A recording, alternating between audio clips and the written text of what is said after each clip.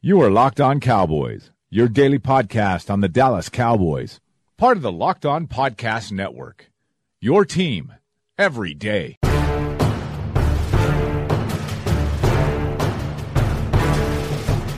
Welcome back to the Locked On Cowboys podcast, part of the Locked On Podcast Network. Thank you for tuning in. I am your host, Marcus Mosher. You can find me on Twitter at Marcus_Mosher. And joining me today is Landon McCool. You can follow him on Twitter at McCoolBCB. You can also check him out on the Best Coast Boys podcast. Landon, what's going on, sir? It's question time. I love question time. Yeah, this is one of my favorite podcasts. It really because we never know what we're going to talk about. You guys have some great questions for us. I sent out a tweet. I got some great responses back. So let's go ahead and jump right into it. Our first question comes from Austin, and I love this question. He says, everyone is saying that Cole Beasley, is replaceable, but isn't it a huge deal if the Cowboys whiff on his replacement? He says Beasley is one of the one or two players in the roster who can get open. So, Lane, I'm going to ask you, if the Cowboys don't figure out a way to replace Beasley this offseason, wouldn't you say that's a big problem? I think this is got to be parsed a little bit, because I think what's important is Beasley's role in the offense be replaced. That is important. Does it need to be a diminutive slot receiver who wins the same way that Beasley does? Not a 5'8" slot receiver? No. Not necessarily. No. Does it even need to be a slot receiver? No, not necessarily. But I think that if the idea is that you need one more guy who can be a man beater, a guy who can win one-on-one situations in man coverage, and who can operate, hopefully either in the middle of the field or, if they can find someone if they're looking, someone on the outside to do it, then they can move Cooper inside to let him kind of operate inside in the middle of the field. But I think it's a good question, but I think that really what more needs to be replaced is having a guy who you can rely on to win their battle on third down to convert. That's not an easy thing to replace, but I also think it's an easier thing to replace than trying to find a Cole Beasley clone, if that makes sense. Like, if you open up the idea of what you need Beasley for and then find a way to get a solution from the larger pool of also tight ends or whatever, or what wide receivers of a different variety as well, I think it's a lot easier to find that person who can function as that role on the offense than someone who does exactly what Beasley does, if that makes sense. I don't know if I'm contextualizing that enough, but the point is that I think that you need somebody who can be that go-to on third down, who could be that other person besides Cooper, you can force the ball to when you need a conversion. I don't know that person needs to come from the slot receiver position. I don't know that person has to be a slot receiver who wins with route running the way that Beasley does. I just think that role needs to be filled in a larger sense. I think this is a great question, because I'm one of these people that don't believe that you can draft a slot receiver in year one and instantly get solid production. And I mean, again, feel free to correct me if I'm wrong, but I just feel like if the goal is to let Beasley walk in free agency and draft a Penny Hart in the 4th or 5th round, who we both really like a lot, I think you're going to see a significant drop in play from that position in year one, right? I just think they're not ready to replace Cole Beasley yet. I would much rather see them re-up Beasley for a year and draft a Penny Hart or Andy Isabella, ease them into the offense, and then let Beasley go in 2020. Unfortunately, I don't know if they're going to have that luxury, right? I think they're going to be kind of forced to choose one or the other. Let's also keep in mind that I think that, again, this is not about finding a guy to replace, not even just about what I said. It's not even just about finding a guy to replace Beasley's, production.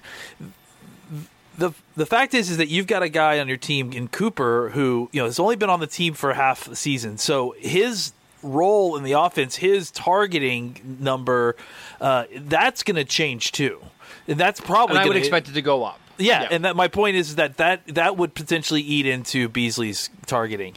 I think you like some of the things that you saw in Jarwin, and some of the passing situations he could provide you. I think that's going to go up a little bit more.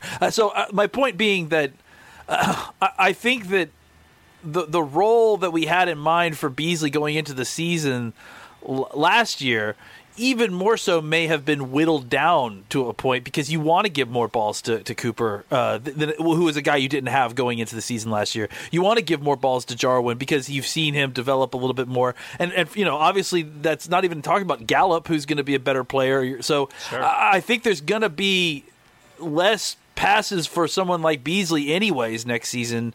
But that doesn't, But see, I could make the case that I think there's going to be even more passes available to them, right? As teams study how the Cowboys' offense is, they're going to try to do everything they can to take away Amari Cooper, right? You're going to start seeing more double coverage, maybe like Dez in 2014 or whatever that season was, where Beasley caught 75 passes. It wouldn't be that shocking if teams decided, you know what, we can't double Beasley or that slot receiver that anymore.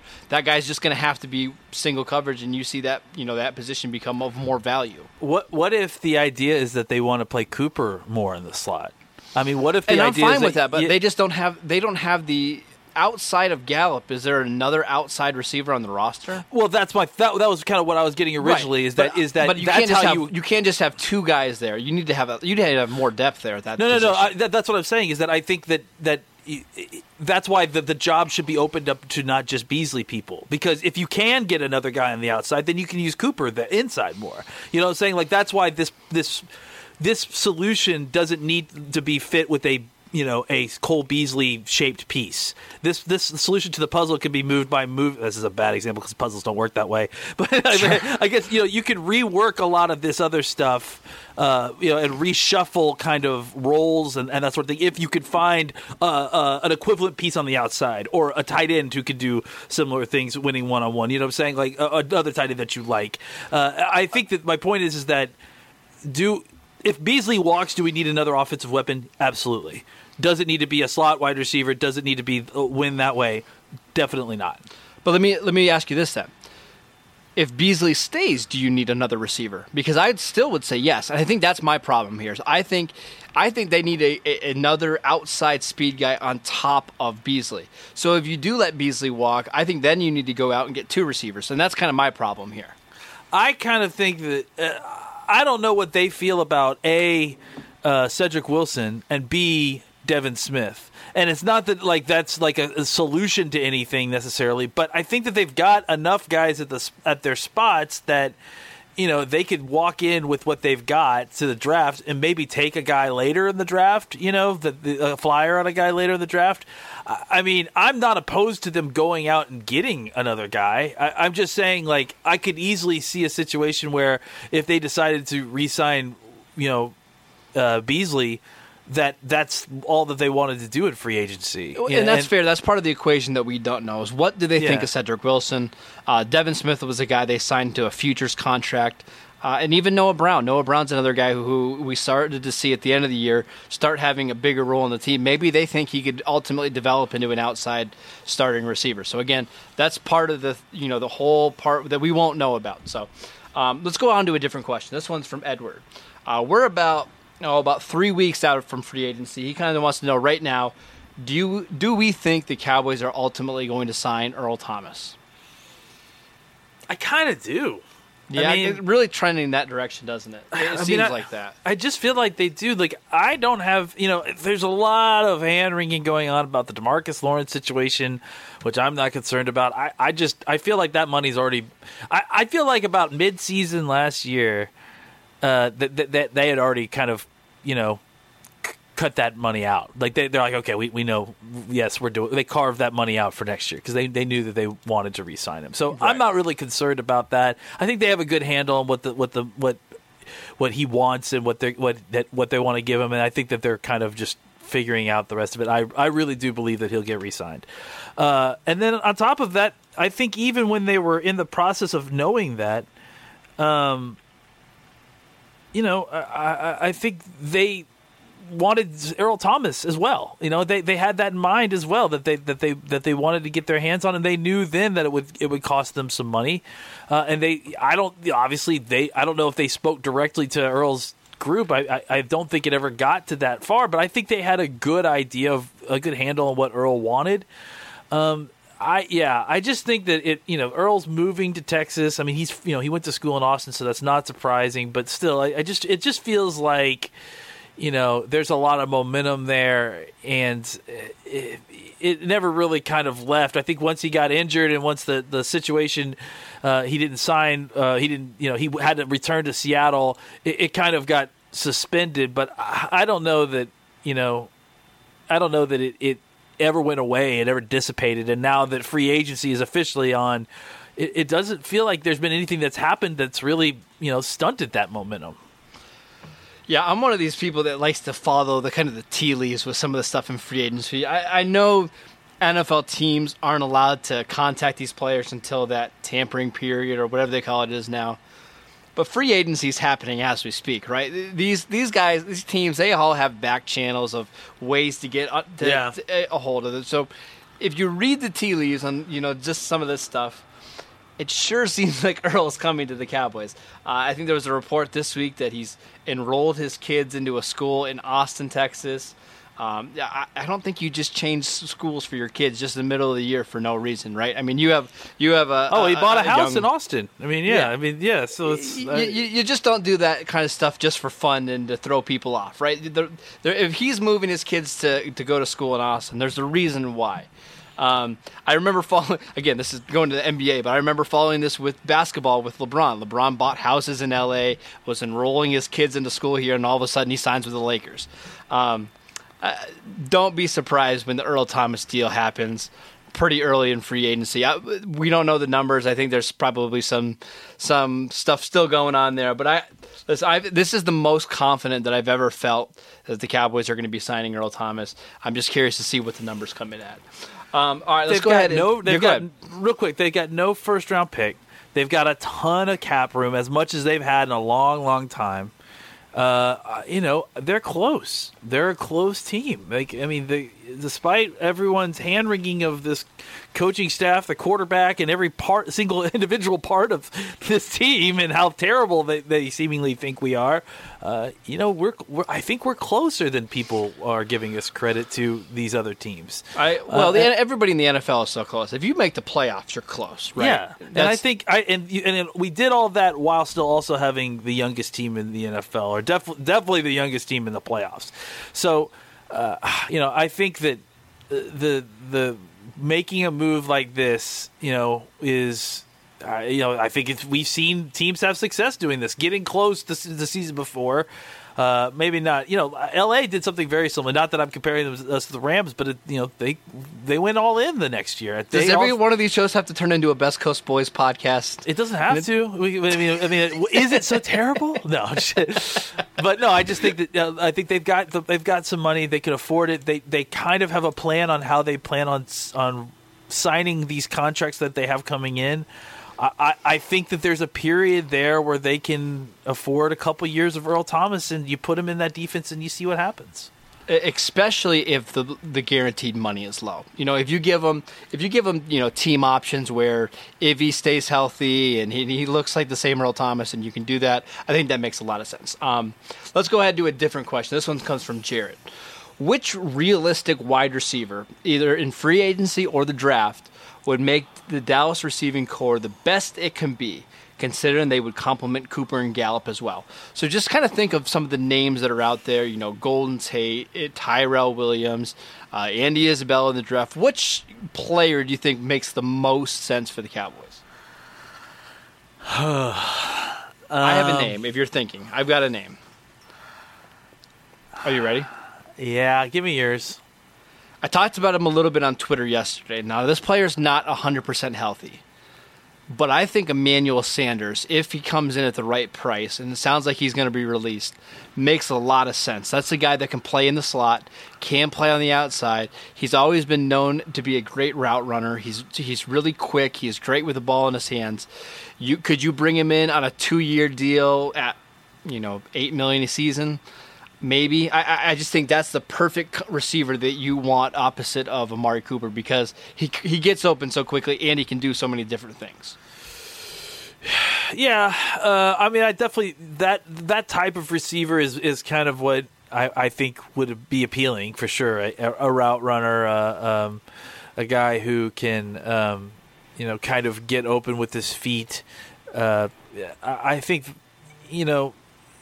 I've heard kind of mixed things about Sanders and his. Does he have locker room issues? That's stuff that we don't know. We can only deal with what we see on the field.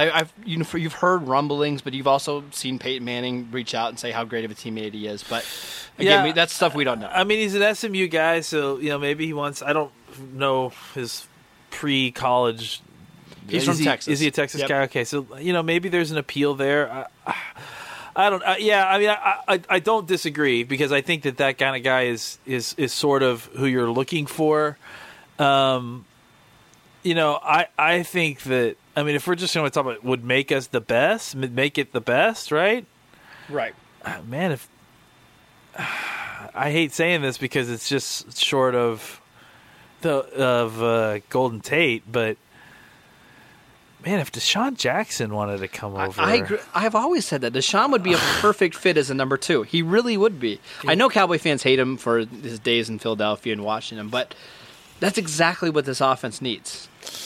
Yeah, I mean, I think that would be pretty... that would definitely be pretty beneficial to all parties involved. I mean, just because I think he would get a lot more good looks...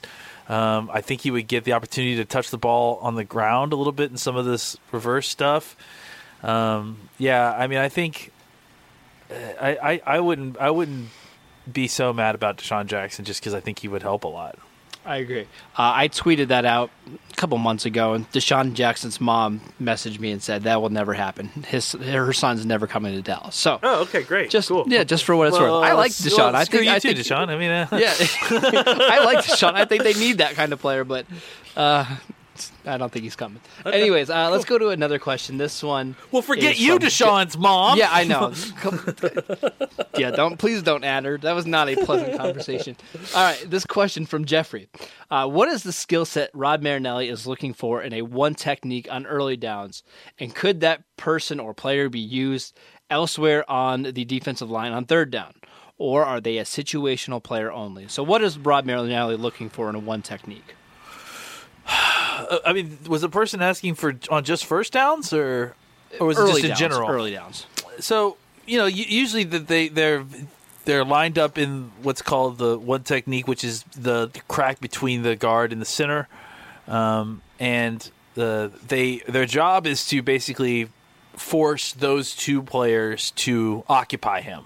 And to cause such havoc that they required both players to block him, because otherwise, especially if you think about a traditional like zone running systems, one of those two guys is trying to get off of that block and focus on getting onto the second level to block the second level linebackers and strong safety as they flow to the football. So really, in run situations.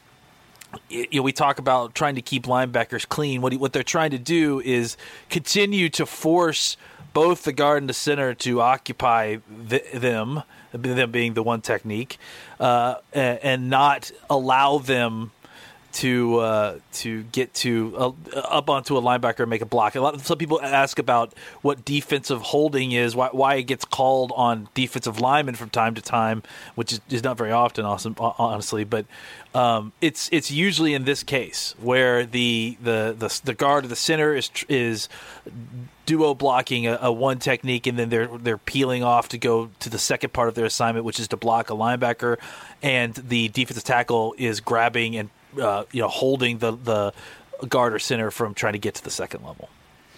So let me ask you this. We've had a lot of different one techniques over the last, I don't know, how many years has Rod Marinelli been here now? 5? Yeah. I mean, the list of one techniques, the names is long. Who is the ideal kind of prototype player for that position for Rod?